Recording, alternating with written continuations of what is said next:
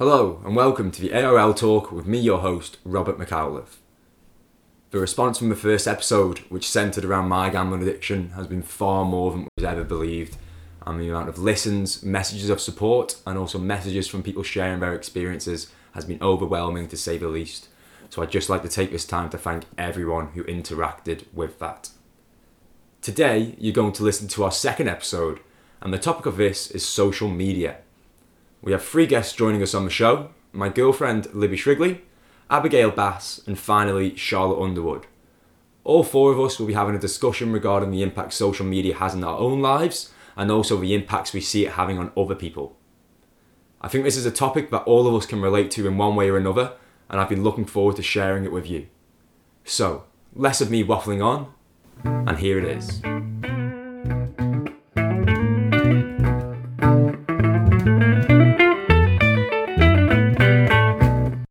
Welcome Libby, Abby and Charlotte, welcome to our house for recording this episode of the podcast on social media.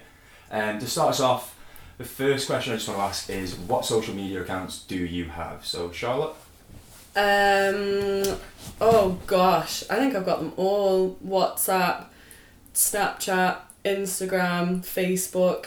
I think I got rid of Twitter this year, kind of slowly trying to wean myself off. There's ones that you don't even realise are social media accounts, so YouTube and things like that. Yeah. Definitely YouTube. Abby, what have you got? Instagram, YouTube and Snapchat, but I don't really use it, to be honest. Yeah, so just the 3, and then Lib, what have you got?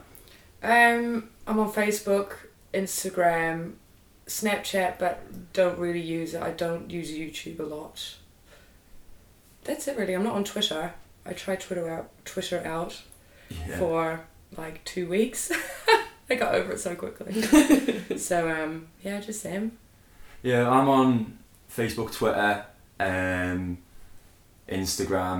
Well, I don't really use it that much. I've got a YouTube account, obviously WhatsApp. Everyone tends to use it. It's just so easy to chat to people, isn't it?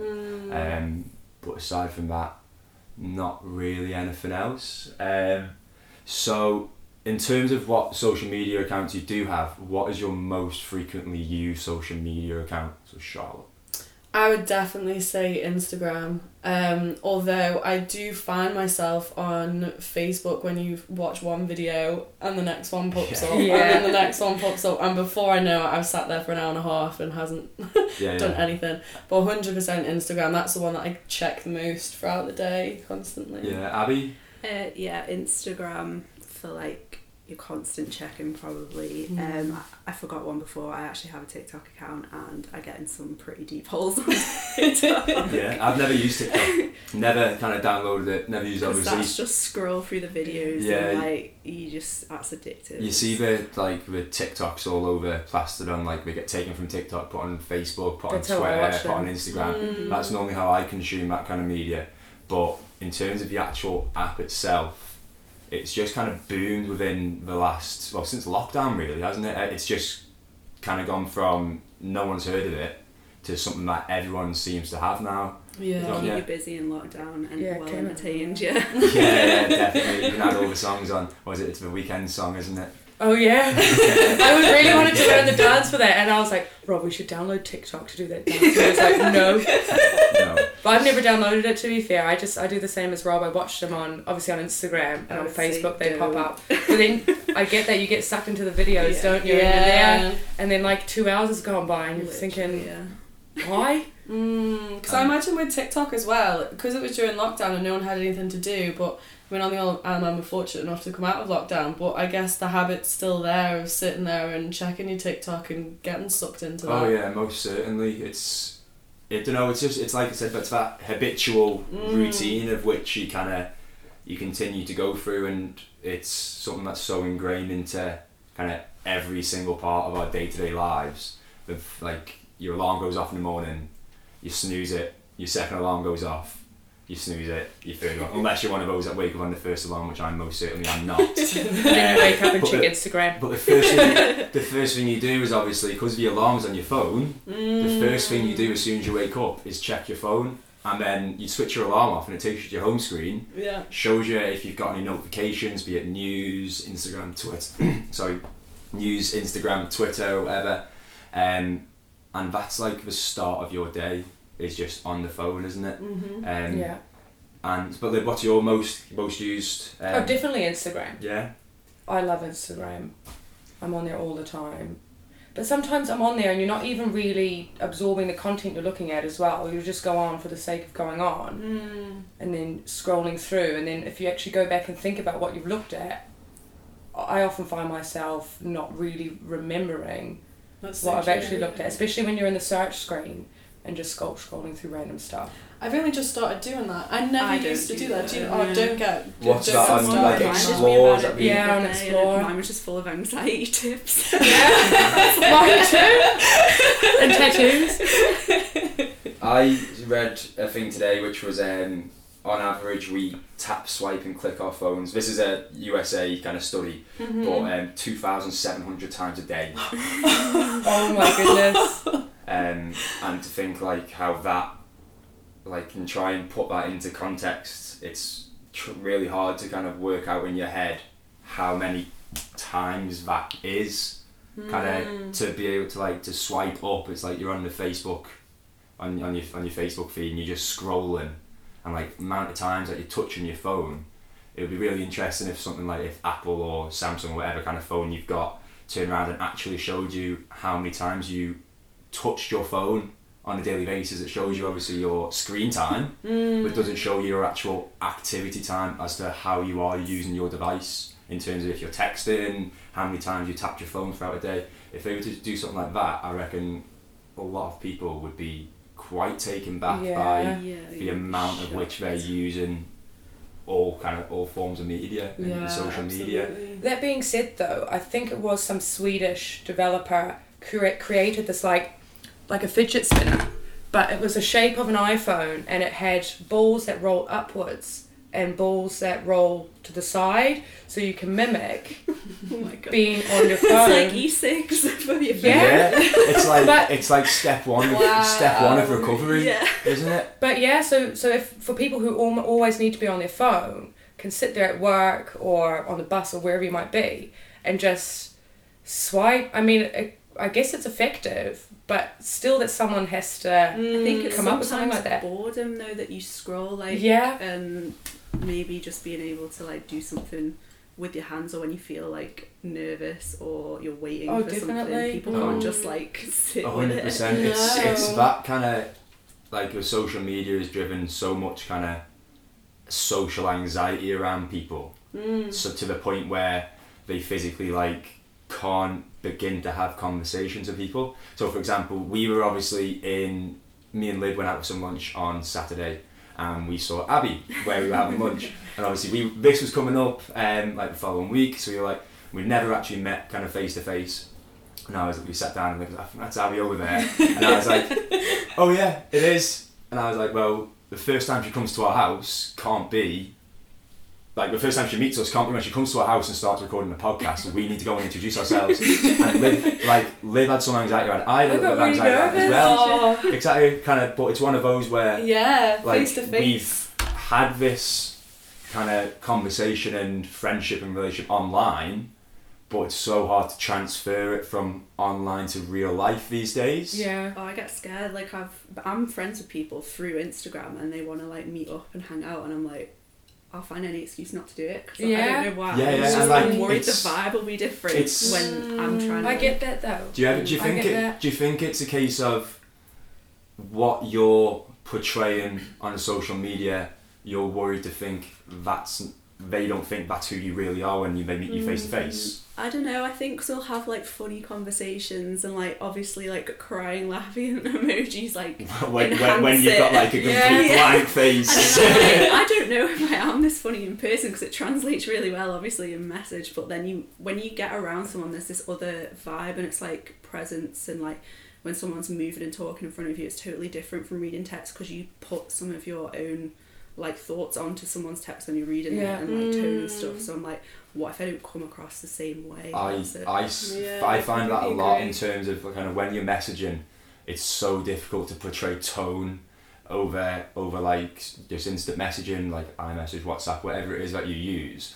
like you can say something and someone can take it in a completely opposite way to which you intended it. So And like we have conversations all the time, and it would always come down to, like we always say, don't we? You just can't understand tone on kind of text at all. Yeah. But when you're in kind of real life and you're just chatting to someone, you also don't have that time to think about what you're going to say. Yeah.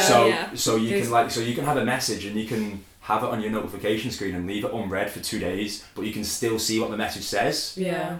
And then you can think, oh, I'll reply to that, and then you kind of maybe not even thinking about what you're going to reply, but you've left like that person on hold for 2 days, and then you can go and message them. But in real life, you can't just sit there for an hour when someone asks you a question and go and just like go do something else and then come back and go, yeah, I had some lasagna and chips with you last night. And you just can't. And like that's really kind of being driven into us. Yeah, I think as human beings we're just completely losing. You feel more comfortable when you're sat waiting for something, say like a bus or a train or a plane or whatever. You're more comfortable just sat there in your own little bubble than just turn to the person next to you and say, oh, how's your day? Sort of things like that. I was raised, my mum's a very open and bubbly person, so I was always around that sort of environment, and I find that today when I do that, because I'm quite strange and that is what I will do, I'd be the one person to start the conversation, the bus stop, but where it was acceptable before, I feel like if I do that now, people look at me and think, well, why are you talking to me? Like, no, I get that. I definitely struggled with that moving over to this side of the world from New Zealand, because in New Zealand I didn't have a smartphone when I lived in New Zealand. Didn't even have Facebook or Instagram, none of that. And everyone is, not saying that people over here aren't friendly, but everyone talks to everyone. If you're in the line at the supermarket, people chat with you. And then when I moved to Germany, it was literally like this whole new world, and I was on the outside of it. And now I sit on my phone and don't talk to people. Absolutely. Yeah, because it is that anxiety. Yeah. No, it's like, do you think that's fed from pre-smartphones, like the start of like the iPod Nano and the iPod Classic, when people, and like even like go back as far as to say the Walkman, when people just walk around with headphones in, and like when the first Walkman came out, obviously it's like before my age to remember, but from what I've read about it, people were like, well, it's never going to catch on, because why would you walk around and not want to hear what's going on? Like why would you want to walk, and if someone tracks you, why would you not want to hear that? And then it's gone from literally carrying a cassette in your pocket or in your hand because it was that big to having like a CD tucked in your waist belt to go into like an iPod Classic to like an iPod Nano to go into like an iPod Touch, iPhone, and then obviously iPads and whatever it is now, and everything that you've got, like iPhone 12 or whatever it is now. Yeah. Which is like, my phone's massive. Like I've got the XS Max and like it's like a little tablet in my hand, but like that's manifested from like the Walkmans really.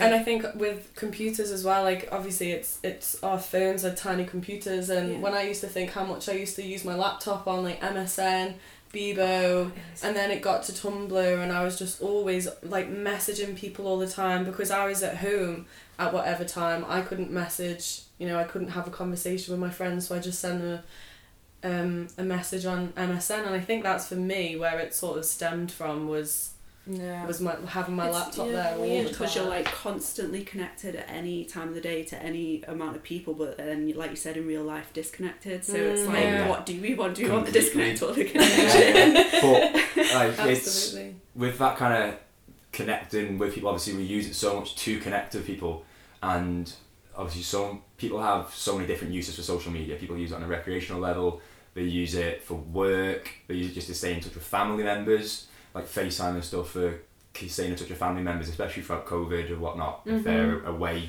off island and you just can't see them. It just brings a completely new dimension to your family relationships, which is all positive, but you've got that kind of, I don't know, does anyone kind of know what I'm trying to get the words out here. It can be used in a positive way. I think people don't know how sometimes. It just blends completely.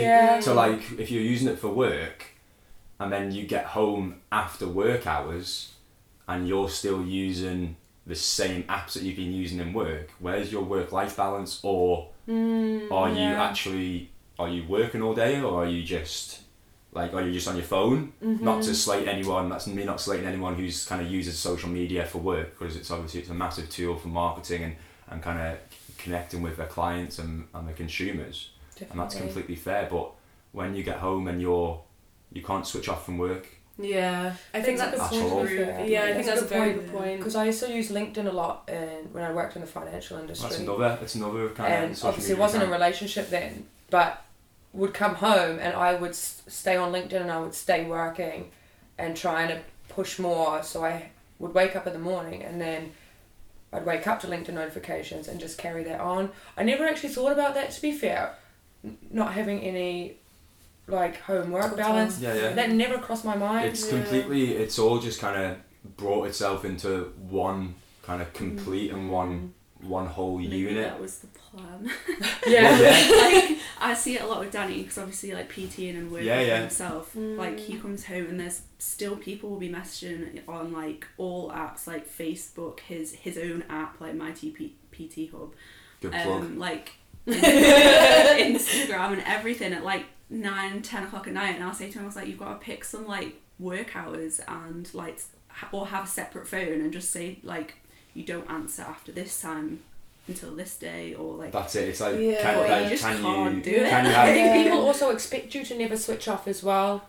I think people message and expect to have that instant answer all the time. Yeah. I mean, some definitely do, but then like I personally, I don't know if it's because I'm a bit like older, that I'd be like, no, like obviously they're not going to reply now because they're not at work. But then I think people who've grown up just with all of it will be like question mark when you don't like reply quick Double enough. text. I'm murdered for not replying to people. Like absolutely murdered for it. I'm forever on the phone, but never posting. I'm completely passive on social media, and I think that's quite You're scary. always there in the background, just kind of just lurking. You always see what's happened, Yeah. but you're never part of what's happening, But to be fair, and it's a bit creepy actually. but you and I send at least. I'm going to go out there and say like 200 messages a day to each other. We are so bad that when we're not apart, we're just messaging non-stop like a pair of 12-year-olds. Yeah, It's not even anything constructive. Like we're just messaging all day, every day. Do you find that makes it like? Can you imagine what your relationship would be without that though? Do you think you'd have a different dynamic if you didn't have that kind of? I don't know. Connection? When we're busy, Also obviously, online. it's not that I'm not there like, oh, why is Rob not texting me back? Yeah. But I don't know. I enjoy it. I don't see it as a negative experience. Obviously, being on my phone all day is Does totally it not make the your best thing. day like more bearable? Do you think like your day to day yeah. would be not good without that? Like I'm wondering if like social media use is high because people's day to day is like not enjoyable. Yeah. Like with like, all 9 to 5. do people enjoy living their life? But then that comes from I'm a believer that comes from social media. Yeah. So like we mentioned it before we started recording. Like all of us probably had a Bebo account back in the day, so we're looking at least 10 years ago. And on More than that. For me, it's more than that. I was like 14 when I had Bebo. at least 10 years ago. So like mid to late kind of noughties, really. And you used to send love to each other, and you had one love a day. And I remember being in school, it would always be, who are you going to send your love to? Who are you going to send your love to tonight? And then you had your close friends, and you actually ranked your friends from like whatever it was, 1 to 10 of who your best friends were and your closest friends. And some of them would be people that you've never met before, and that you literally had like friendships online with. But at that age, so what, you probably, what age am I? So like 13, like 12, 13, 14 or something. You're already a victim of social media, because if someone doesn't give you love, how does that make you feel? So it's already started about like comparison and like clout chasing with like who's on who's like top. Yeah, stuff. exactly. So like how many people are you in the top 5 friends of? And people be like, oh, I'm in like 20 people's top 5. Yeah. And then like, oh, I'm only in like 5 people's top 5. You can Which also if you're see like that in a top all the time. 5 friends of 5 people, you're doing pretty well there. Like you're a good person. And like, but you even had it in MSN names though, didn't you? And you'd have like your MSN name, and then you'd have all your friends again. I know that my friends did anyway. You'd have it like ranked on your MSN name, or the person you fancied first letter. Yeah, like loads of love hearts next to it, and then if they took it off, you'd be like, oh, what's happening? What's going on? And I think at that age, like 12, 13, that makes a big impact on your self-image and also like your self-worth as well. Yeah. Because you put everything of you don't think of yourself as a whole human being. You just think if they don't think that I'm worthy, or if they don't think that I'm a good person, then I'm not, because you definitely can't give yourself that kind of reassurance. Because MSN as well, you had the last seen an hour ago or whatever it may be since they were last online, and then obviously that got brought into WhatsApp, and then WhatsApp brought in the read message, like they've read your messages and not replied. I thought that was really bad when it first started, because that was sort of when I first noticing that if someone didn't reply to me, you first go and see if they've seen your message, if they've got the little blue ticks going on. And that would make me feel really bad if someone hadn't replied to my message, especially when it comes to ghosting and things like that, because you've been ghosted. Because if they don't have it online and they're like ignoring you. I know I have friends who've turned that feature off. Yeah, I've got it off because they like can't handle like their boyfriend not like reading their message within a certain time frame, and it makes them like throw a para. Yeah, so they've, like, turned but it like off. it's like mad how much anxiety social media is kind of brought to us all. Yeah, isn't it? like that's a big deal for their boyfriends, like to not kind of reply. But it's what I mean. It doesn't have to be your boyfriend, even your friends. You think, oh, what are they doing? It's like they can't reply to me. Yeah, kind of thing. I don't reply to some people sometimes because I've left it for so long. I've forgotten about it, and then you feel bad about not replying to them. But you don't want to look like a dickhead by replying late. Does that make sense? Yeah. But then I completely understand that. Then I'm the first person whenever I see him to say, sorry, I haven't replied to your message on Thingy. I explained to him, I said, it got to a point where I was meant to reply and then I forgot, and then by the time I realised, it's been 2 weeks down the line, and is it too late to reply to a message? Like, is it ever too late to reply to something that someone said on the internet? Yeah. I don't actually think so. Like no, you it's can not, like but you can go on YouTube and you can see a comment from 7 years ago. You can reply to that comment. No one's stopping you from doing so. And people will. But when it comes to someone who are actually messaging and for someone they know, like in that time period before you actually get to see that person and get to explain yourself in person, like what is going through your mind at that point? I think you have to not take it personally, because everyone's got a lot going on. You have to remember, like, the phone is not real life. Like, I've got a friend that he will message, will have a little thread going, and then he will not respond for like a month, and then he'll reply to the last message that was sent and we'll start it up again. But it's like every few months. But I just know that's like what he's like, and it's fine. But yeah, with me, like, my object permanence is really bad, so if I don't see it, it doesn't exist, and as soon as I click on something and the little red dot is gone, or the unread thing, it disappears. Like, I forget completely and it's just gone, so you have to like buzz again. But then I get anxiety about replying too fast. Like, I think I get that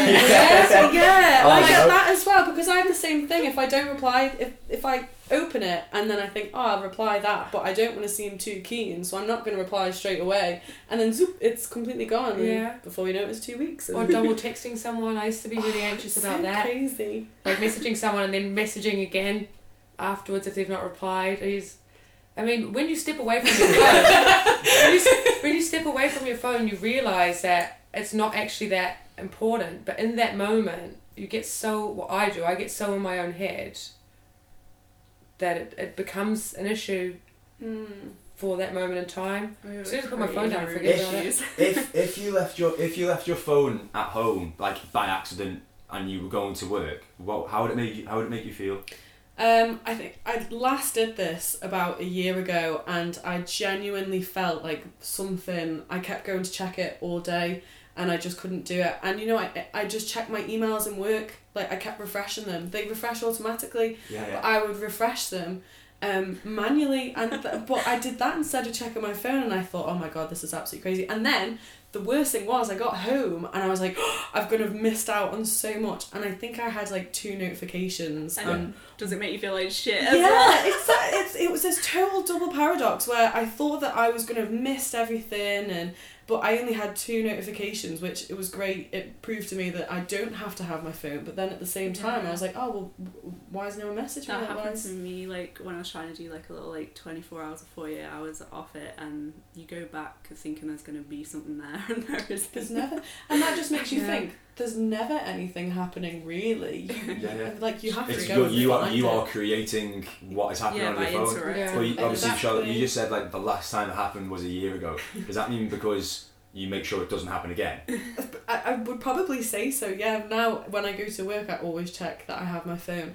Don't get me wrong, I'll go through periods where I'll just delete the app. So I'll delete Instagram, I'll delete the Facebook app, and try and do, I always say, I'll do a week without it, and after 2 days just kind of sneak back on. It's so easy just to like re-download. You exactly. Just, it's already there, yeah. Isn't it? It's like you have a little cloud there on like Apple, don't you? When you've deleted an app and it's just, I've already had that before, so you just re-download it. Exactly. All the data's still there. Would you feel bad if you how do you feel, Libby, if you left your phone at home by accident for a day? I think I'm the same. It's like you check your pocket, like you've lost your keys or something, you feel like something's not quite right, but I would then do the same. I would just go on social media on my work computer. So I don't know, I very rarely forget my phone. I go out often, like when me and you go into town, I leave my phone at home all the time because I don't need it and I'm not interested in taking my phone out. But I always put my headphones in before I leave the house, so I never forget my phone because the first thing I do is put on Spotify.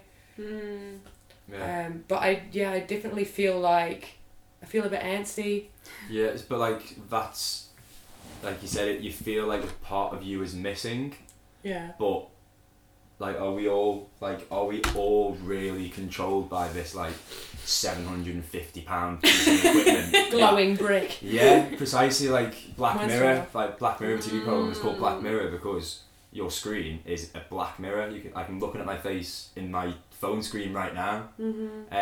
Obviously we did a little poll. I say a little poll. We did a couple of polls yesterday on Instagram on our ARL talk story regarding just asking questions to obviously our followers to see what kind of response we get. And we asked the question, do you think social media can be addictive?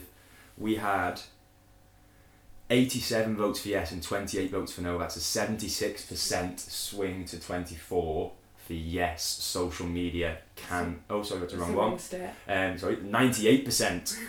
98% of people thought that social media can be addictive. Out of 128 votes, only 2 people voted for no. What are your thoughts on that? Who are these people?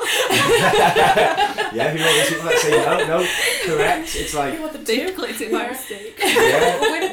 When I put that question up on Instagram, I honestly thought that it was going to swing the other way. I didn't think that many people would agree that social media can be addictive, and I was quite astounded by those results, to be honest. I did not think that there would be so many people who thought that social media would be addictive, because I definitely find it addictive, but that doesn't mean everyone else feels the same way. Oh yeah, because everyone's different. Everyone responds to so many different things and obviously so many different ways. For example, some people can have a social cigarette when they're drinking and it doesn't manifest into a cigarette they have every single day and they're sober smokers. Some people can have a drink on a weekend and not binge drink. Some people can turn around and say, I'm not going to drink this weekend, and don't drink. Whereas like, I'm forever saying, I'm not going to drink this weekend, and you go on and do it anyway. And some people would, I think in those instances, some people would be like, I'm definitely not addicted to that. I'm definitely not, like, if you say I'm not drinking this weekend and then you end up drinking every time, I'm not addicted to that. Well, maybe you are.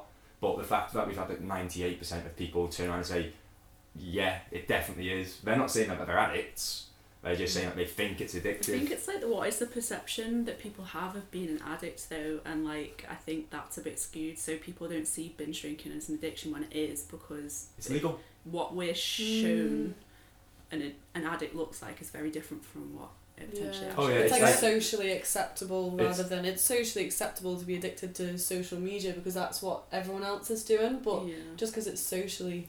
And it's like, how does it affect your life? Like, because you can be a functioning alcoholic. Mhm. So like, people say, oh, it's not negatively impacting you, you're not incapacitated, so are you really addicted? Because you can still go to work. Yeah, so yeah. you get like that question of what is it actually to be an addict?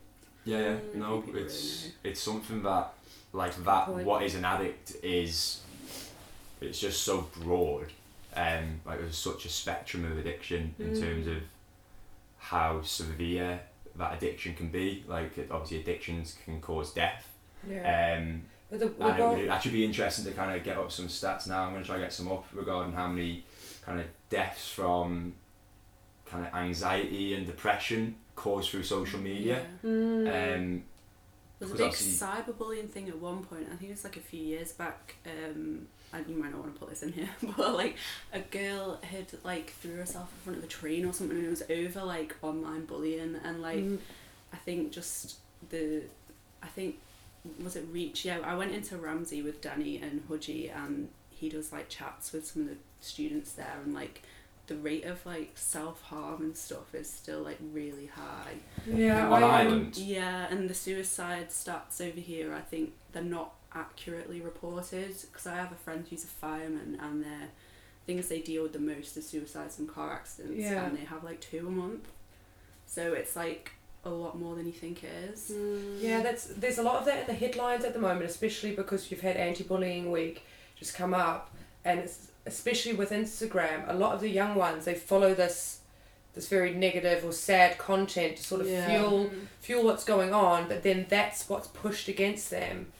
So because of Instagram's algorithm, they will constantly see all of this negative content, sad lyrics or self-harm, whatever it may be, or even there was an article about on Instagram showing suicide, how to commit suicide, things you can do to commit suicide, and that shouldn't be allowed, No. especially to well, not to anyone, but especially teenagers, because Oh, they're so yeah. susceptible. Well, where's the regulation? Obviously, you have moderators on kind of most websites that'll moderate the content, but stuff still gets kind of through the gaps, and it's so easy to screenshot and share. Like the amount of stuff that you will find in group chats, Yeah. people won't know that their stuff's been screenshotted. Once it's there, it's there. Like, Yeah.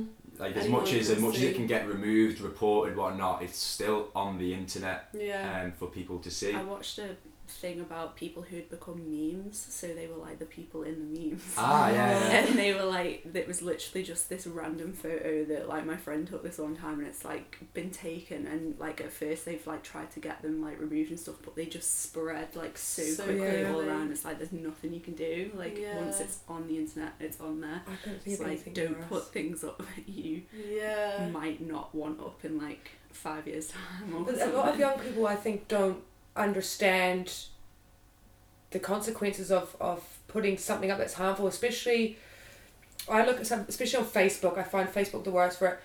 The malicious stuff that people comment. In that moment, do they realise that other people can see that, and that's there unless they delete it?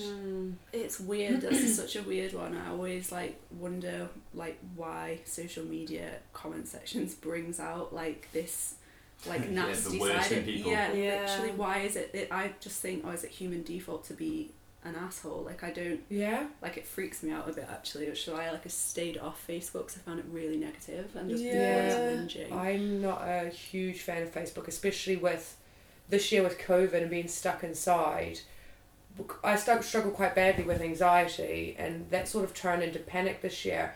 And I would literally go on Facebook, and after 5 minutes I would be triggered and be having these panic attacks that I've never experienced in my life before. Not necessarily from seeing something that makes me unhappy, but it might be a news comment or the daily briefing from the government. It's all, like, Anything like that. fear-based. And literally like went into myself so much. I deleted Facebook, I deleted Instagram, I never used to go on my phone. And I was scared of it. Yeah, I think the comments section on Facebook is people don't take accountability and sort of responsibility for what they're saying. There is always that argument you would never say that to someone's face to face. They kind of hide behind that screen, and there's no repercussions from it either. Someone says a horrible comment and they don't see the hurt that they've given someone else, or they don't get told off. They just there's more people fueling into that. They just turn around and the easiest cop out is just call them trolls, and but that's the worst thing that you can do. Exactly. Is to call someone a troll, because you're just encouraging them to continue. Yeah. And it's just a game for some people. Yeah. It's not really social. It is simply just. They get called out though, they will backtrack. So I've seen some influencers and stuff, when they reply to the hateful person, they're like, oh shit, and they'll start being really nice. So it's almost, I think, because people think they won't see it as well, and it's or they don't think that they're reading the comments. So I don't know what goes through people. There we go. So you mentioned influencers and stuff there, and I think this one leads us quite nicely onto another one of the polls we did, which was, has social media ever made you feel insecure? We had about 110 answers, and 77% of people said yes, social media does make them feel secure. What kind of impact do you think influencers have upon obviously I don't want to turn around and say women and girls, because it's not just women and girls, because obviously there are male influencers, but the ones that stick out in your mind are predominantly women, but who also have major male fan bases because they've got a big ass, or they're hot, they're attractive, they've got all these male kind of followers. What kind of impact do you think that influencers have upon insecurities and social media addiction? Well, I think this is a good one with the stuff that Abby posts, because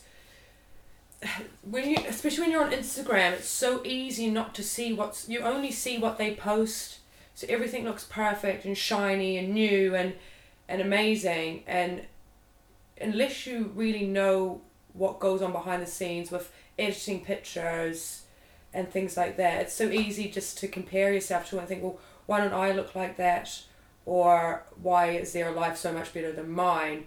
And then when you make a decision to not necessarily feed into that content all the time and follow people who post things like Abby does, where you can see a side by side of Instagram versus reality, basically. Yeah. So Abby, while we're talking about it, what is your Instagram handle? I don't know. You don't know? Alright, I'll get it up now for you, don't worry. Abigail Louise. Abigail_, Louise B. So if anyone wants to go on and check out Abby's Instagram, it's definitely worth doing. I love it. To go and see some of the stuff that she's posting. She popped up something this morning around what's this? What is this, TikTok lip fillers and video TikTok, around? It puts makeup on your face for you. Yeah, so TikTok puts makeup on your face. She put a really cool video, and there's loads of stuff that she's done in the past. That's so funny, loads of stuff in the past. Yeah, but that's the content I need in my life. For so long, especially when I first started using Instagram. I mean, don't get me wrong. I follow a lot of influencers, and a lot of them is mainly to do with fashion, because I do like my fashion, and even though a lot of them are airbrush to fuck, basically, I do follow them for a lot of inspiration in regards to fashion and that sort of stuff, and even makeup as well. But it's nice to be also part of reality and see something that's real and something that you can relate to as well. I think body positivity, especially as I get older. I think body positivity is such an important thing to incorporate in your life. Be it if you're tall, short, wide, slim. Oh yeah. Yeah, I found it really interesting when I started posting about body positivity and these sort of just sharing posts on my stories. I think it was a year ago, and the amount of girls that messaged me and just thought and said thank you so much, I didn't realise that this content even existed. I'm just always consuming one certain, you should look this way, you should act this way, this should be your life. People need it. People need to be given that kind of people need to be brought back into their own reality, not the reality of what other people are trying to show them. I think for me, reason I started doing it was because I had no idea that type of content existed, and I didn't know what Facetune was probably till about it was only about 3 years ago, and I had a younger friend. She was like maybe 6 years younger than me, and she was doing it, and I was like, what is that? And she was like, everybody does it, like send me a picture, I'll Facetune you. And I was like watching her do it, and I was like, what the hell is this? And I was like, the way she was saying that everyone was doing it, I was like, damn, is this what the kids are up to nowadays? And then I just like started like looking at things a lot more when I was scrolling, like more conscious scrolling, and then I realised that there was people out there doing like Instagram versus reality, and I was like started doing it myself. But because I started taking all that content in, I thought, oh, everybody must know this already. But then, like, people messaged you, people were messaging me, like, I had no clue you could do that. And absolutely. I was like, yeah, some people are just completely oblivious to kind of how they are being hooked onto the influencer train as such, and how they're being brought along as a passenger. It looks so real as well. I mean, when you posted, I mean, it's a while back now when you did the video of the actual Facetune, I didn't actually know myself that I mean, I go in and I'll blow the odd blemish or whatever, but I didn't know that you could like slim your waist in, or like make your booty look bigger, or you know, make your breasts look bigger. And it looks so real as well. You can do it without like making the background wobble as well, and that's what people like. This one? Yeah, it's that we're on about. Yeah, like literally, God, that like blows my mind. It's unreal, you can't tell, like that. It's just mad. So you literally have no idea what you're looking at is real or not. Obviously, I know this is a podcast, so you can't see what we're watching at the moment. But Abby, do you just want to explain kind of what we're watching here at the moment? I did my best influencer pose in a bikini, and I basically made my figure more like a Kardashian, like enhanced my bum and my boobs and like my back rolls, and I did it in a way that like didn't give any clues, so there was no like wobbling on the background and stuff. Like if you stand in front of something, and you get that, you can see that warp of like people get like some famous celebrities and stuff, they get called out for like photoshopping their image because it's completely warped, and you can see that this vase goes skinny in the middle when it quite clearly doesn't. But yeah, it's just like a little video, so I'd go onto Abby's Instagram and check this out for sure. Whilst you're listening to this, and when 23rd of July this little video was posted, so go on and check it out. Have so many it's just going round and round on our TV here at Abby's. Just looking at herself. I had to take one down, so I did like a face one, and I saw like this mad picture of Kylie Jenner that people were sharing on their story, like, oh my god, she's amazing. I was like, that's so face tuned, and like it was annoying me, so I did it, but I had to take the picture down because every time I went on my profile I was like, oh my god, like it's freaking me out, like the way that I was looking. I really appreciate how Abby does it like on the island as well, because I think there's such an island mentality over here where girls aren't honest. Like, you know, we consume all the influencers and things like that, but we have such an island mentality where every girl knows every girl, or if they don't know them by person, they know of them, which is why I appreciate what you do so much, Abby, because it's just calling people out for like it needs to be done though. But no, it's not. You know, it's not on that high influencer level. It's like every girl. You know, you don't feel like you have to do it just because someone else is. I think that's why it like bothers me like more on the Isle of Man, because I'm like, they're gonna see you in 1886. Like that's what I was saying about it makes me anxious. Like, I couldn't put a filter on because you're definitely gonna see me. Rob, obviously, Rob and I met on Tinder. I don't know if you've met up with other girls, but I'm wondering, you know, you use those Facetune pictures on Tinder or filter or whatever. Did you ever meet up with anyone and think, you definitely do not look like your pictures? Oh, there's loads of people that, not necessarily for like Tinder and stuff, but loads of people that you see and you've seen on social media, and that is just not them in real life. But I wouldn't, like, for me, I'm just looking at it and I'm going, oh, it's just that filter. Yeah. Like, I would never, as a male, turn around and go, okay, so they've brought in their waist, or they've made their butt bigger.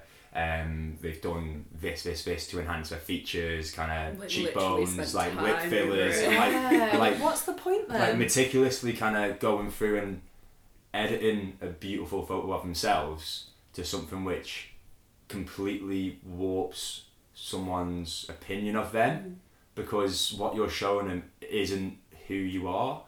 And that leads us on, like I said again, nicely to another little poll we did, which was how do filters make you feel about yourself?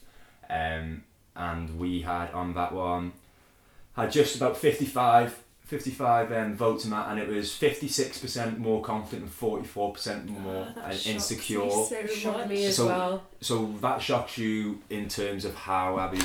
Because it's like I couldn't feel confident. It's like winning gold but you're on steroids, or like cheating on a test but like being really happy with yourself that you got an A but you cheated. It's like, I don't know, I'd feel like a fraud, or I'd be more worried like that someone's going to think something negative when they do actually see me, because I know that I don't look like that.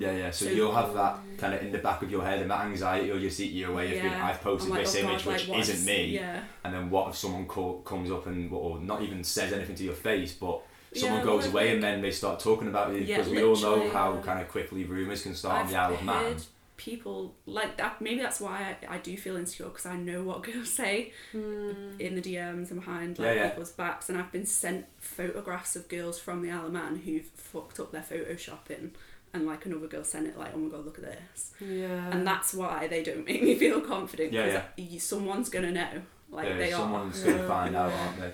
And I think like the sort of, it's changed the mentality, is sort of everyone used to use filters, and that was kind of, the given, and that was what was socially acceptable, whereas now the kind of, it's shifting a little bit to now you're seen as something less if you do use a filter. Like, I don't know, are we giving it too much kind of like, are we giving it too much? I used to think of it as, well, it enhances my features, that maybe it just makes me look the best version of myself, whether that's a filter or not. If you had X amount of money, then you'd be able to go and get those lip fillers. So it makes my nose a little bit smaller, but then I look absolutely bomb with a smaller nose, but then I still appreciate the rest of my face as well. I think there's like this kind of shift in mindset to now people think, oh no, I can't use a filter because then they'll think this of me. It's like this really hard balance. It's like, what do you want? Do you want like natural, or do you like... See, like that's never what I wanted to do, like offend people and make a negative thing about it. I don't want people to feel like how they naturally are is not good enough, like because I know what that feels like. Like, I had quite severe body dysmorphia, but not with my body. It was focused only on my face, like severe. So I think I know how that feels, and maybe I assume when people Photoshop themselves that I think they feel like I felt, and I'm like, don't, because it will perpetuate the cycle in you. So I got over my stuff by getting away from filters and influencers and stuff, and it like helped, and like accepting yourself and just making it okay for everyone else, because it makes other people feel bad when you look perfect as well. It's not just you that you're making feel bad. And like some people have messaged me like, you know what, that's really triggered me, what you just posted. Like, I've gone through my whole Instagram and checked all of my photos now to see if there's any mistakes in there that are dead obvious, but like, and I'm like, oh my god, I'm so sorry. Like, I don't want to make you feel bad. Your aim isn't to turn around and to call people out like personally and individually. You're just creating a platform where you can share and show people the real life of what goes into kind of being an influencer as such, aren't you? I'm just like worried that if we constantly see perfect, you're gonna look in the mirror or like look at other people and have an adverse reaction to it. Because you're not used to seeing it. So like, and it's so like bad to say, but when I was like conscious scrolling, I saw like a girl that had like unphotoshopped bikini picture with cellulite, and I think my initial reaction was like, oh my god, like why would you post that? And I was like, why are you thinking like that? And it's like a trained reaction and like internalized misogyny. I was like, no, I've been told that that's not okay and that looks bad, and now I'm like, that is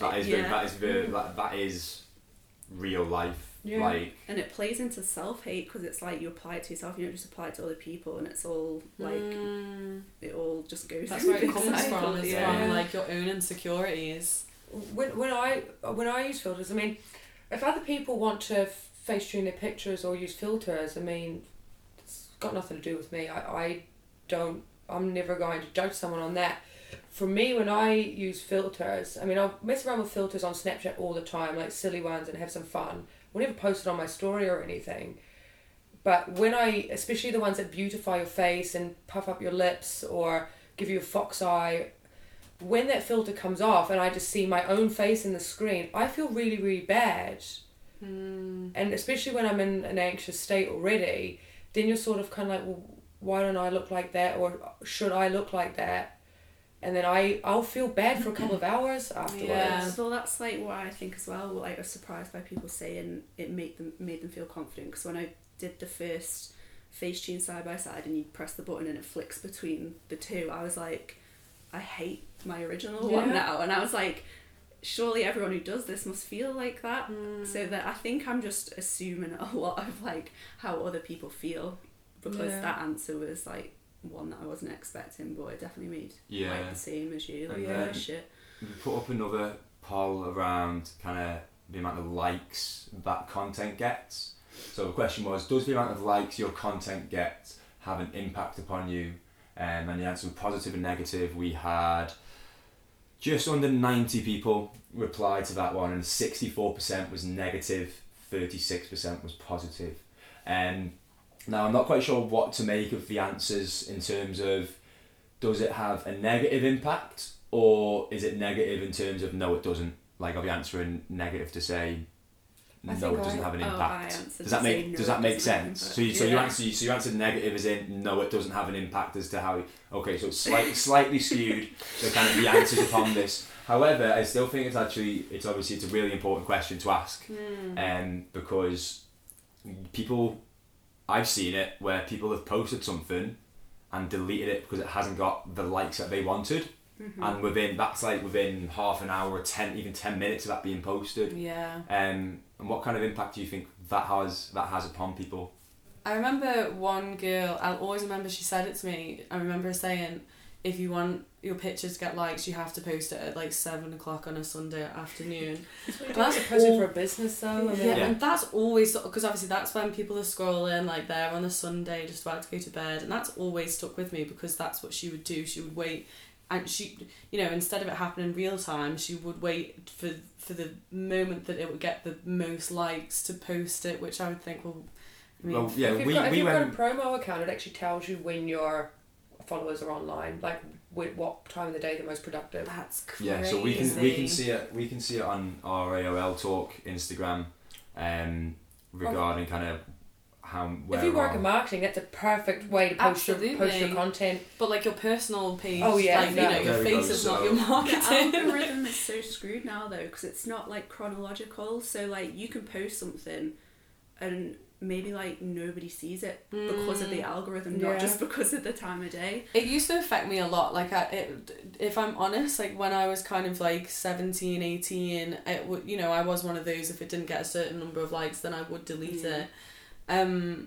Nowadays, now that I use Instagram much more creatively and sort of as an inspirational kind of platform, I don't find that it kind of has as much of an effect, but I still know plenty of people that like really their kind of life revolves around it. Here we go. So we've got up our ARL Talk most active times. You can see it at the bottom of our screen here. So you guys can't see who are listening, unfortunately. If we look on kind of Mondays, most people are active at 6 p.m. at night. God, isn't that crazy?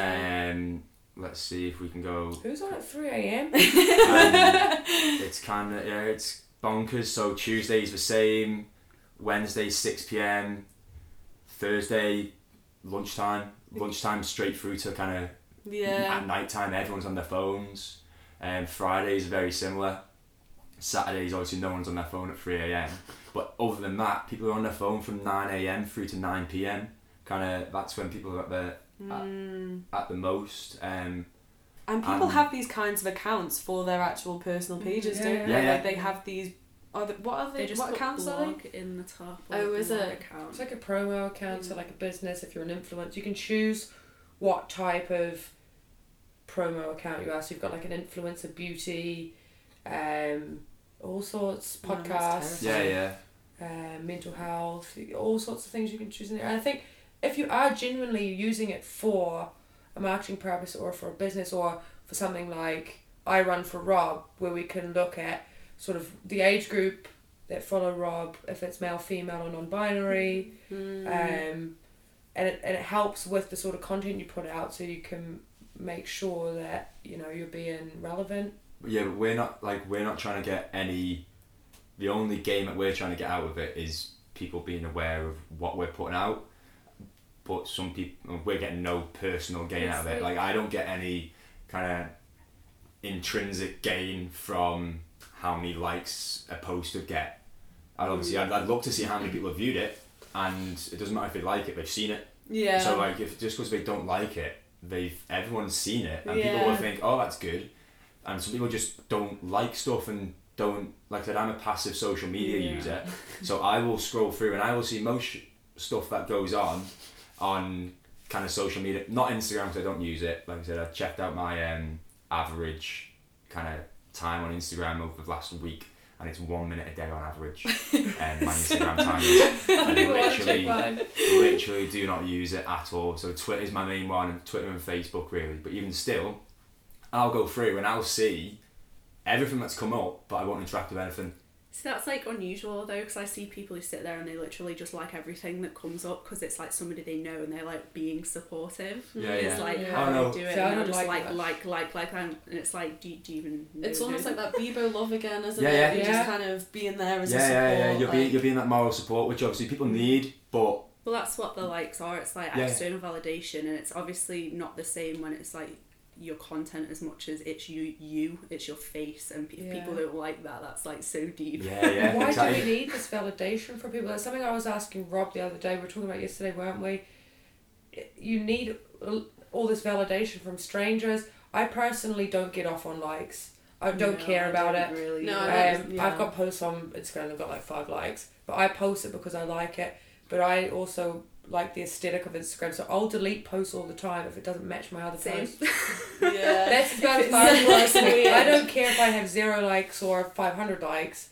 I'm not bothered about that. I want to post it because it makes me feel good or me happy. Mine are like that. Like, my archive is full of selfies because it doesn't matter if, like, I've got some in there that have got like the most likes I've ever got on photos, but I've archived them because I hate them. Like, I've taken a picture and I'm looking at it like, nah, that's awful. Or some of the ones that I've like edited in the past and I can't bear to look at, like, I've just archived them even if they've got loads of likes, whereas some people would probably keep them up. They'd keep the ones that have the most likes, because that's what it's not a monetary value, but it's got obviously value to them. Well, it shows other people like I have value. It's that social status, which comes from, like, we even go back to, like I said, Bebo again, of being your top friends. And like, you're in someone's top friends, and if you get the most likes, obviously some stuff will get featured on Instagram. Probably does it? Like, if someone gets a load of likes, would you find that, and you don't follow them, would you find that on their Explore? I've seen people from the Isle of Man on my Explore page that I don't follow. Precisely, and that's how they then grow from being a personal account into this kind of influencer account, which has kind of 3, 4, 5,000 followers. I think Explore's quite random as well, because you do get, I think, it could be a friend of a friend of a friend that pops in, or it could be an influencer that has 10,000 likes. In my Explore, I find it quite random. I get some that don't have very many likes, and then I wonder, does it know what sort of content I like to watch? Well, definitely knows what kind of content I like to look at, because my search is literally only things I like to see, which is a positive. But I've also had to train my Instagram to do that. Like, I'm quite bad at going through and having a cull, and I'll unfollow people or I'll follow things because I'll go on and I'll see something and it makes me unhappy. But then I've also had somebody call me out for unfollowing before, and then I felt bad as well because I had to justify myself for something that's not actually real life value. It's a digital form of validation that you shouldn't actually have to justify. When probably the best thing that this year actually, I just completely made a new Instagram account and started from fresh, and I only follow, I think I have like 100. Is it private? Yeah, private. I think I only follow like 100 and something, and maybe less than that follow me, but I know every one of them as well, because what was freaking me out was that I was putting stories up about I was oversharing completely. I was just putting like where I was, who I was with, what I was doing every day.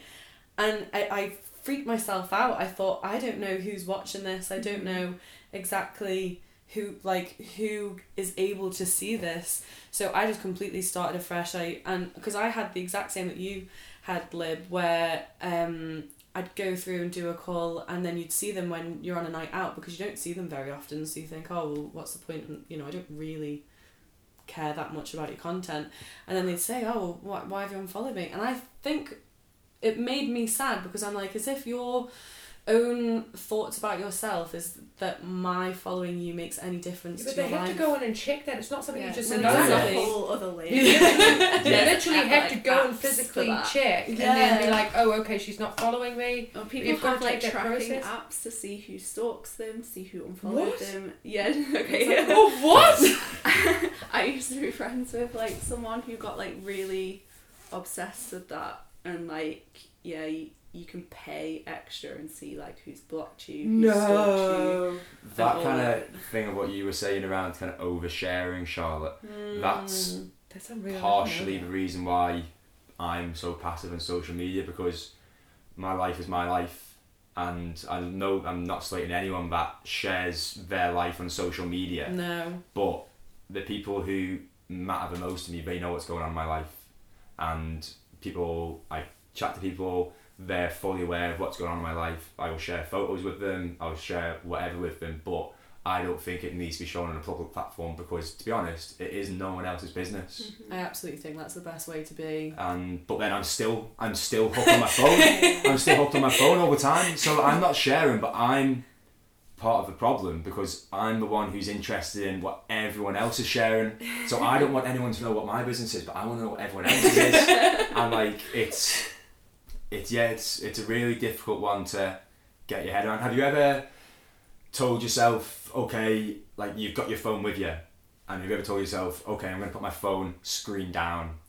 And how long does it last? Like, obviously, Charlotte, you've done it now, but we're in the middle of a conversation. If you were to get up and go on your phone in the middle of a podcast about social media addiction, then I'd be like, okay, here we go. We're in the right place. Yeah, we're here to help. But kind of put your phone down, screen down, and then I'll tell myself, right, okay, I'm not going to go on social media, I'm not going to go on Facebook, I'm not going to go on Twitter. And then you could be at work and like you finish sending an email, or you finish having that phone call, you got a bit of time, and then next minute I've caught myself and I'm 2 minutes deep into Facebook. And you kind of like, how on earth have I got from my phone being down to now it being in my hand, me making one of my 1700 scrolls. That's what you need to be conscious of, is though, like, what precedes that. So is it coming from something like boredom or nervousness, or like more self-awareness? I think you could like get the answers. Or is it just like a motor reaction? So like I said before, every time you're on kind of social media, so you get that dopamine release, and that makes you feel good whenever you're being a consumer of social media. And that dopamine release doesn't last forever. So you can go on Instagram and you can scroll for a minute and you can catch up with what you've seen, and you've got that little kind of, your brain's released that chemical of dopamine, and you're kind of, okay, this is good, put your phone down, but then your brain needs it again, because you've literally subjected yourself to years upon years upon years of your brain requiring that to live, really. For otherwise, kind of, if, like we said about, if you don't have your phone with you, you get all agitated, you get all itchy. If a drug addict doesn't have drugs, they get all agitated, they get all anxious, they get all itchy, they can't sit still in their seat. And if you don't have your phone with you, kind of, you're checking your pockets, you're doing whatnot, you don't know, so you just can't. It's like a real addiction. It is. But brain the World Health Yeah. Organization does not recognise it as a disorder. No, it doesn't. That's like mad, because we know that like ADHD, so I've got ADD, and that is a dopamine receptor problem. So like, if that's recognised and like dopamine is involved in like addiction and social media, like they say that they designed it to trigger that. Like, how is it not There's a very close link between the two, isn't there, as well? I was reading an article about it today, to be fair. I was trying to learn more about sort of the psychology and statistics that are recognised by some of the mental health organisations worldwide and who, and to see or read that it's not actually recognised was quite surprising. I thought that by now it would have been, there would be some classification for it at least. It's designed based on gambling applications. Yeah. So maybe they're getting some. Yeah, well, this is what what the social dilemma, wasn't it? Yeah, well, that's it. The Social Dilemma, if no one's seen it, is a documentary on Netflix, and I implore anyone who's listening to this to go and check it out. And I think all four of us in the room today would say the exact same thing, to go and check it out. It's ex kind of executives of kind of Twitter, Instagram as well, Pinterest. Pinterest, Twitter, Google, Facebook, and the creator of the like button is on there talking about the reasons why they basically created the like button and whatnot. But a lot of those people who now created that no longer work for those companies, and they are actually anti-tech companies and trying to create something for the good, because they've effectively created a monster. They obviously are quite clearly living with some amount of guilt in their lives for being these super clever tech people, but they've now created something which is being over-consumed. I think if you look at kind of addiction and human, and certainly in modern times, so alcoholism, drug addiction, gambling, these have all been around for however many hundreds maybe of years, and you can kind of see the lifespan through human life. I mean, even those are pretty modern in times, but when you look at technology and it only been around for kind of 20-30 years and the impact that it's had already, what's going to happen in sort of 30, 40, 50 years time of this kind of tech addiction? Keep up with really as well, because it's we're not evolved. You don't know what's going to happen to kids who've been born with that stuff and don't know any different. I think that's my fear, and I'm like, is there going to be like mass depression, suicides and anxiety? Exactly. I kind of got some stats here regarding Facebook. So 2004, when Facebook kind of was starting off, had 1 million users. 2011, that went to nearly 700 million users, and today there's 2.7 billion people using Facebook. a third of the world population. So from what year, 2004 to 2020, 16 years, you've increased by 2.69 billion. Exactly. People Where does that using stop? Facebook. Exactly. And when does that stop? So obviously it's all kind of how means of access. So if you don't have a phone or a laptop, you can't use social media. So we've obviously all been brought up in a world where you need to have something like that. So we're in a society, kind of in a Western world, where everyone's got a smartphone, everyone's got a computer, people have iPads, people have multiple computers, multiple phones, one for work, one for kind of personal. But you go to less economically developed countries, so you can go into some African countries and people will be on Facebook, whereas 10, 15 years ago that couldn't have been possible through technology. But now you are opening up to all these people who've got so many years of tradition and so many years of living a life without influence and living their own life. On the social Yeah. dilemma that they were in one of these countries, I think it was like an East Asian country, and they were giving out the phones with everything like that preloaded with a Facebook profile made for you. So when you buy the phone, it's already on there because they're trying to get everybody on it. Yeah. Wow, that's incredible. And it makes me like a bit concerned for like the whole thing that's happening with COVID. They're saying that you're gonna have to like scan a QR code to get into shops to prove that you've had the vaccine and stuff. So what are you actually going to be able to do if you decide passport, I don't want a phone? If you're like, because there's no law saying that you have to have a Yeah, what if you get a phone. Nokia 3310? Absolutely. Like you'll still be sucked in playing Snake. Yeah. You will. You'll be sucked into playing Snake in a Text Nokia 3310 and like pressing 5 3 times to get an eye or whatever it is. It's you're so right in terms of what if you don't want to have that technology, but it's like trying to exit the Matrix. I read a really interesting book. It's 21 Lessons for the 21st Century by Yuval someone or other. Let's have a look. It's the same guy who wrote Homo Sapiens. Yeah. Super interesting book, but he goes, it's basically what life could be like. He's kind of a philosopher, and he kind of philosophizes on how he sees the world going, and he talks about AI and our connection with technology, and how eventually, you know, you'll go onto Netflix and you won't have to choose a movie, it'll already have chosen for you, just like, oh, this is what you want to watch tonight, this is what you want to eat tonight, this is, and it just kind of cook it for you too. It pretty well, yeah, pretty like much.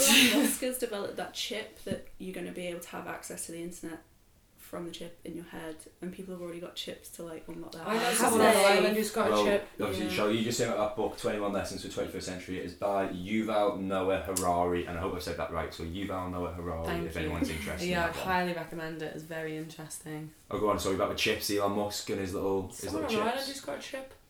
I can't remember who it is. I saw it on Instagram. There we Obviously. But yeah, it's kind of scary that, to be fair, if I could get like, and it was safe, like for my bank card and stuff, a chip in my hand, that would be sound. Because it means you wouldn't lose your bank I cards lose all my the bank time. card all the time. But I would luckily have it- like a little... You could be hacked though, like your brain. Yeah, like instead of your card, it would be you. Okay, now I kind of don't want it. This But is it's- like the thing, like people are like, oh, what do you imagine the future? Like, oh, all the robots are going to take our jobs. Like, But what's the byproduct? there's not going to be robots. We're the robots. Yeah. We're already Absolutely. attached to our Yeah. Absolutely. They've already programmed us to Yeah. to be swiping on our phone, like we said, the 1,000 times, 1,700 times a day. What I'm going to do, I'm just going to go through got some stats here. They are stats from a US study, and I'm just going to go through and ask the questions and just kind of let you guess the answers, basically.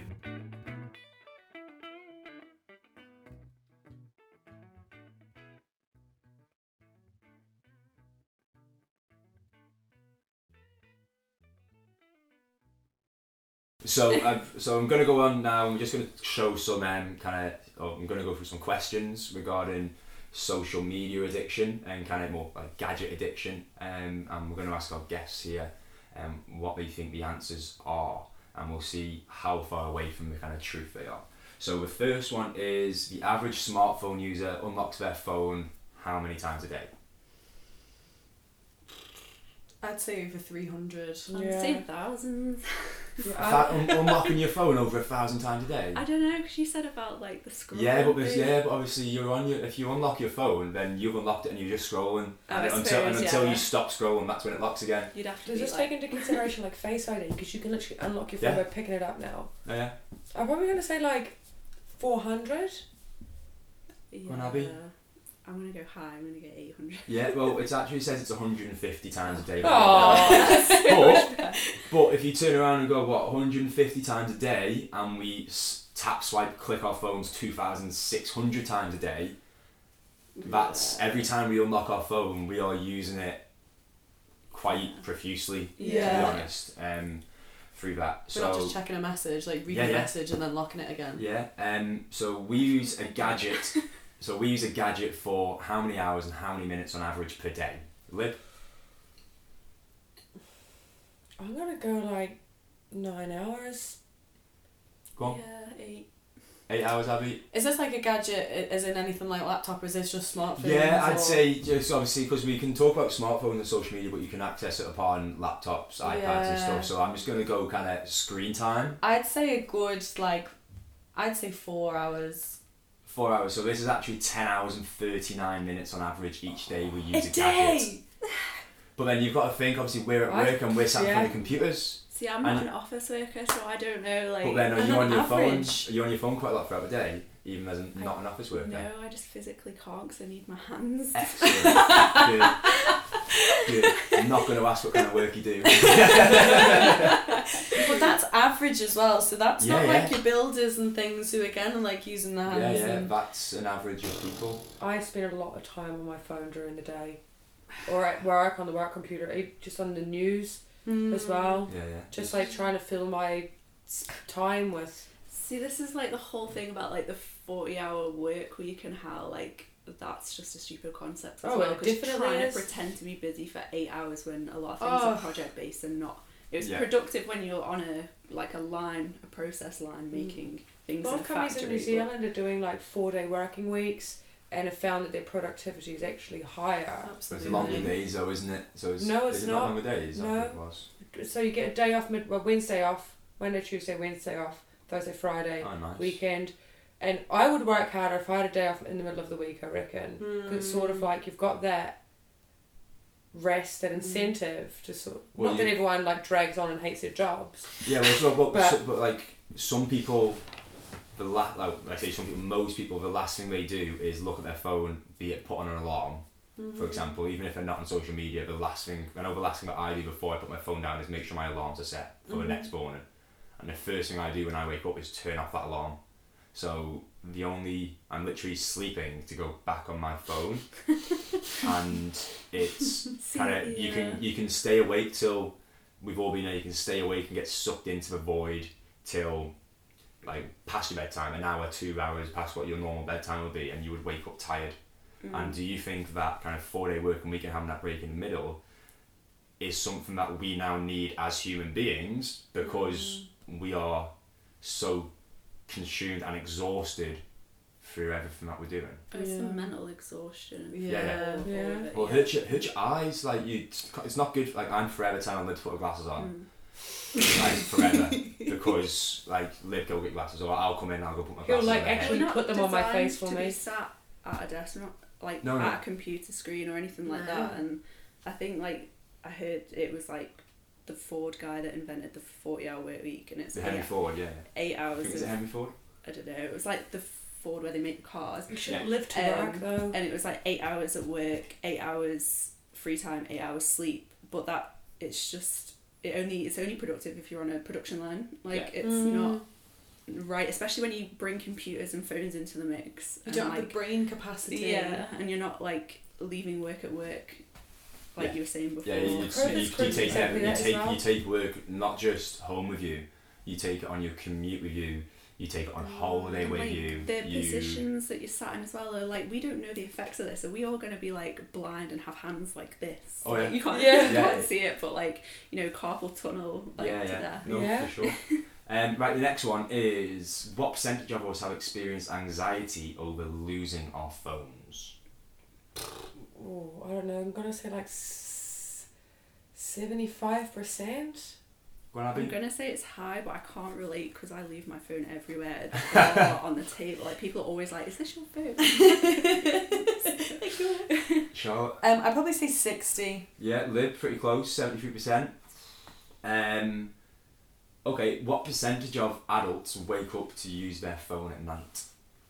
Oh, see, I don't do that. Wake up on purpose to use it. Well, I don't know. Is it something? Do you know what? Shady stuff you up to? It's something that it's something that's happened to me where I've woke up in the middle of the night, and it's also to check what time it is. But I can check what time it is, and like if there's a notification there, I'm then on my phone, and like it may only be just to see what that notification is, but still on it. That's time where my brain needs to be resting, not exposed to bright lights, not exposed to whatever's going on in the outside world. That is time for my body to rest and get ready for the next day ahead. I think that is the biggest problem. Like people have been saying like, "I'll get alarm clocks and stuff." Like that's my biggest anxiety losing my phone is I will not know what time it is. Yeah. And that is weird. Like I like wearing a watch. I should get a watch really. What then percentage? you probably wouldn't use it though, would you? What percentage of people wake up and use adults who wake up and use their phone at night?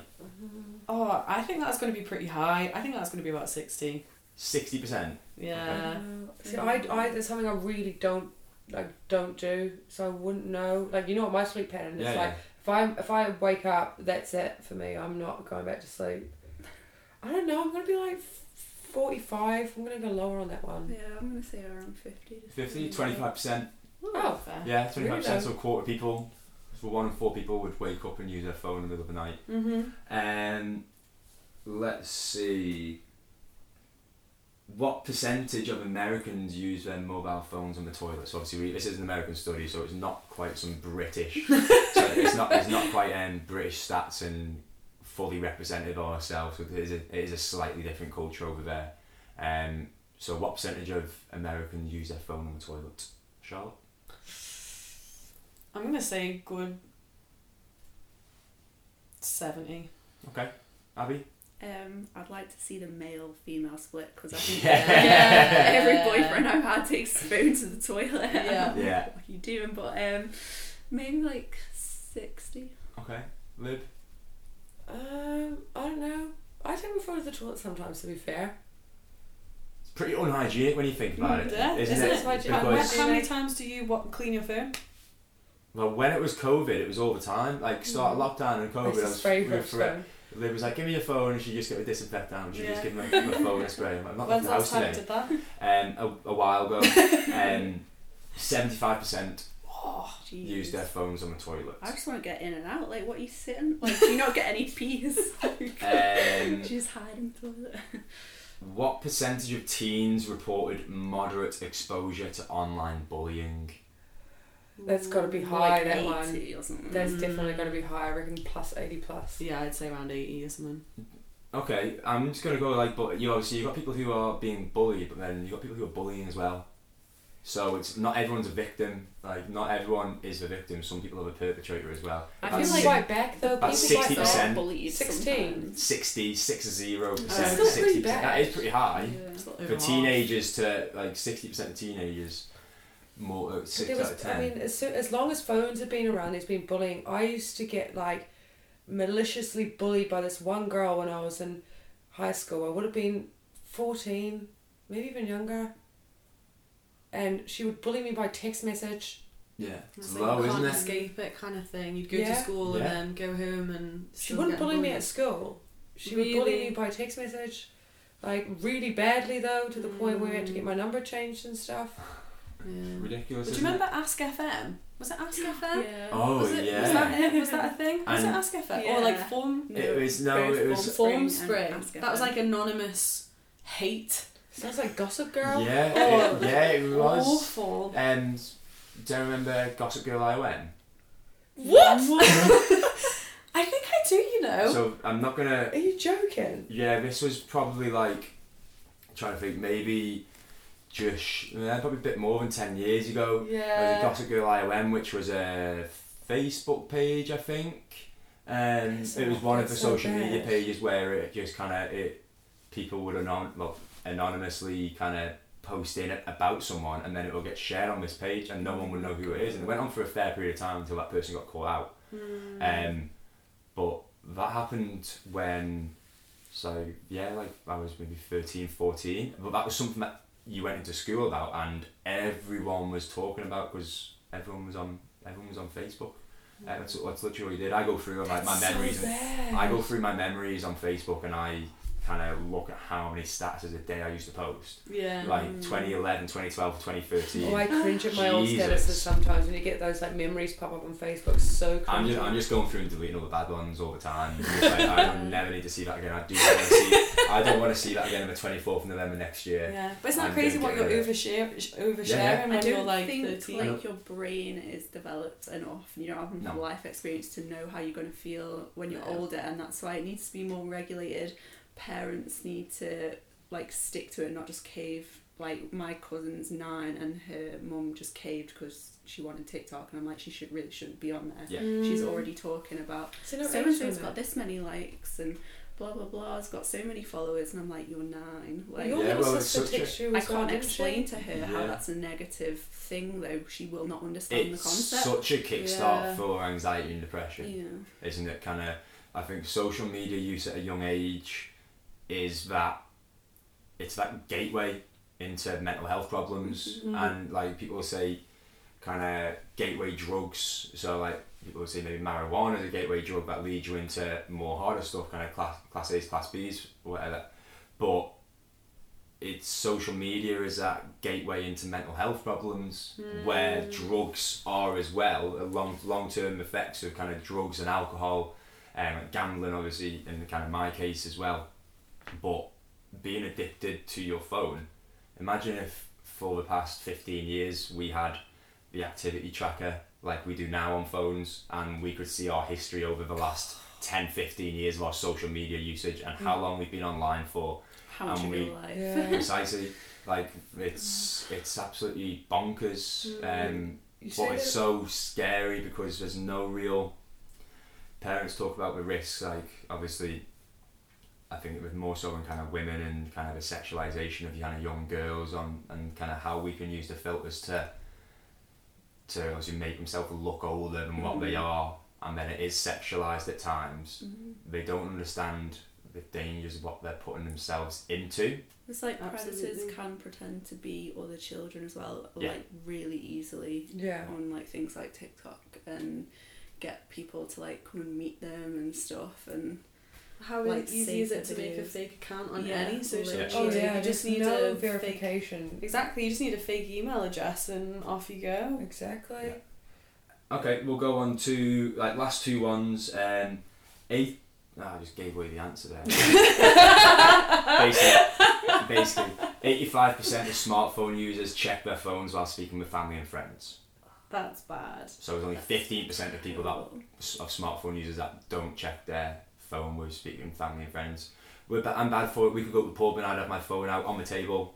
You Oh, say see, I that get annoyed though. at that. Yeah. If I go for a meal with my friends, I will get I annoyed wouldn't if at a they meal. have the... I wouldn't at a meal. But if we're in the pub just having a few drinks, Yeah. and We're my with phone be out mates, my pocket on the table, You're screen quite up. good though without. Well, I don't do it either when we're at your mum's, for example. We're hardly ever on our phones.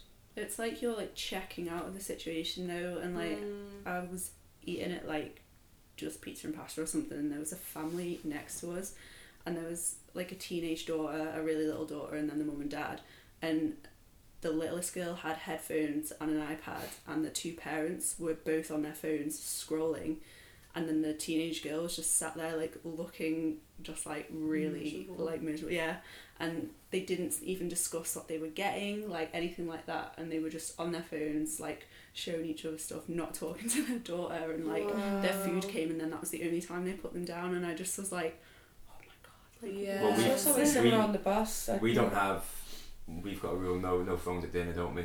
Yeah, no so- phones at dinner. Isn't that crazy that that's a rule though? Yeah, it shouldn't be real. Like, I don't It should just be courtesy. Yeah. It should be courtesy. You don't go on your phone Yeah. while you're having a major meal that keeps you like healthy and like nutritional value is much more important than whatever it is that nothing that you do on a social media, because a lot of the time you are doing nothing on there. You're not it's like posting. FOMO, like fear of missing out, and Yeah, then obviously like definitely. the addiction as well, and it's Yeah. like people's default when they're nervous. Like I've seen people when we're like all together, like friends hanging out, and their default when the conversation isn't something they're particularly interested in is to go on their phone, but then they just detach even more. Yeah. And it's like you should just really make an effort to be present, otherwise you're going to increase. It's harder to your get anxiety. back. It's Yeah. harder to get back into that conversation after being out of your phone because you're not listening to the development of that. Yeah, literally, but you're that isolating social- yourself. Yeah, more. that social Yeah. anxiety is huge. Really, in terms of when you use your phone and it gets you out of the awkward situations, but really, people around you could actually be looking at you going, this person made it really awkward because we're having this conversation and they're not taking part, they're just on their phone. Yeah. That could go the other way around as well. If maybe not so much when you're out, but if you have really bad social anxiety and physically can't leave the house, social media could be quite a positive way for you to still stay in touch. I mean, I don't have social anxiety, so I wouldn't be able to talk from first-hand experience. But if you're really that scared of being in social situations but can still quite freely speak on social media, that could be a positive for some people. Yeah, I would say like I'm pretty socially anxious and I don't like going out just because I get like overwhelmed with it. And like after lockdown, I went through a period of like really bad anxiety because we'd been locked in, and even like the postman like knocking on the door too hard. I was like that set as me well, off. to be fair, wasn't I? I went to the shop once and I had to call Rob to wait outside for me in a taxi because it's just like everything just closed in. I don't know if that was social anxiety or more so just the anxiety of the situation changing. But yeah, it was horrible. That Wasn't kind nice. of that thing from going from like lockdown to not lockdown, Yeah. and that transition was really difficult actually. I think you have more control, like you were saying before, like control over your image and the way that you're perceived, and you get time to think about your answers on there and stuff. I think it's like the anxiety of being put on the spot or like making a slip up or yeah, I don't know. All right, and then let's go on to the last one. So, what percentage of millennials say their smartphone never leaves their side? Well, it's got to be high, that one. Like 90%. 90%, Charlotte. Yeah. Abby, same. Yeah, I'm gonna go like Yeah, 90%. pretty much bang on. 87% of millennials say that their smartphone never leaves their side. So good. Yeah, and that's obviously people who are listening to this today. Chances are you're listening on a smartphone. The chances are you've gone onto Spotify, you've gone onto whatever podcast app it is that you use, and you're listening to this on your smartphone. And what we're not sat here to do, because it would be massively hypocritical of us, is to turn around and say, do not use your smartphone, because as we've discussed today, there's so many of us, or all four of us here in the room, we're all susceptible to being sucked into that void. And I think the most important thing is just trying to be aware of how you're using social media. So are you using social media because you're actually getting some educational gain from it? Are you getting social media because you are you're keeping in contact with friends or relatives because that's something that you physically can't do at this moment in time? Or are you actually on social media doing nothing? And what can you do with that time instead that is more productive and more beneficial to you in the long run? Have you picked up, any of you guys done anything and started a hobby which has taken you off your phone, and did you do that intentionally to kind of stop yourself from having so much screen time and just try and take your mind elsewhere? Reading before bed. That's the biggest change for me. Just picking up a book rather than scrolling through my phone, like the last kind of hour of the day, makes the biggest difference for me. And then just being creative, I think. Yeah, definitely. 100%. Yeah. Creativity is a good Liv? one. I mean, you experienced it yourself, yeah, and especially during lockdown when I couldn't be on my phone, it was too much. I started doing like crocheting and macrame and stuff like that. Obviously, we've got more plant children in here that I take care of all the time. Just talk to them instead. Yeah. Abby, I actually do talk to my plants. Is there anything that you've kind of done, Abby, which to kind of... Obviously, you've said you're not quite addicted to social media, but is there anything that you're... I think like changing my use of it actually reduced the amount of time on it. Like, so now I just use it to like put a message out there or find like information on certain things, and it's actually like, because I've changed my whole feed, it's just like you use it in the addiction of like trying to like portray yourself in a certain way and get likes and all that thing doesn't exist for me anymore. So then I'm not really addicted to it. Like, I don't care anymore. I've got a purpose for it, and it's not the old purpose. You are using it in an educational sense, and you're trying to kind of use them to positive. You use what platform you've got to inform other people and also keep yourself informed, rather than doing it to things that are going to bring me up, rather than seeing influencers that are going to bring you down and whatnot. Mm-hmm. Okay, well, thanks guys. That's been a really interesting kind of conversation we've had. I've learned a lot about social media that I didn't know, and thanks very much.